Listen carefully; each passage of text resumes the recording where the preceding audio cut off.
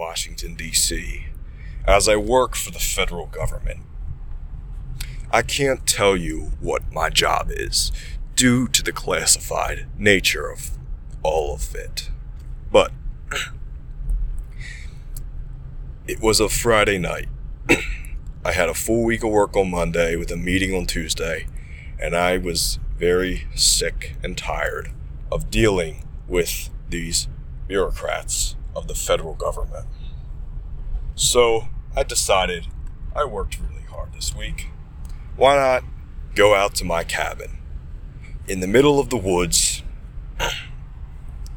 So I decided to take the truck because I have a few different vehicles, but I do have a government-issued Tahoe by Chevrolet.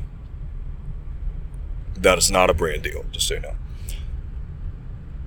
So I packed all my stuff, got my dog, got all my, survival stuff, got all my water bottles filled up, and headed out. Then I was driving about 5 miles away, which in DC takes about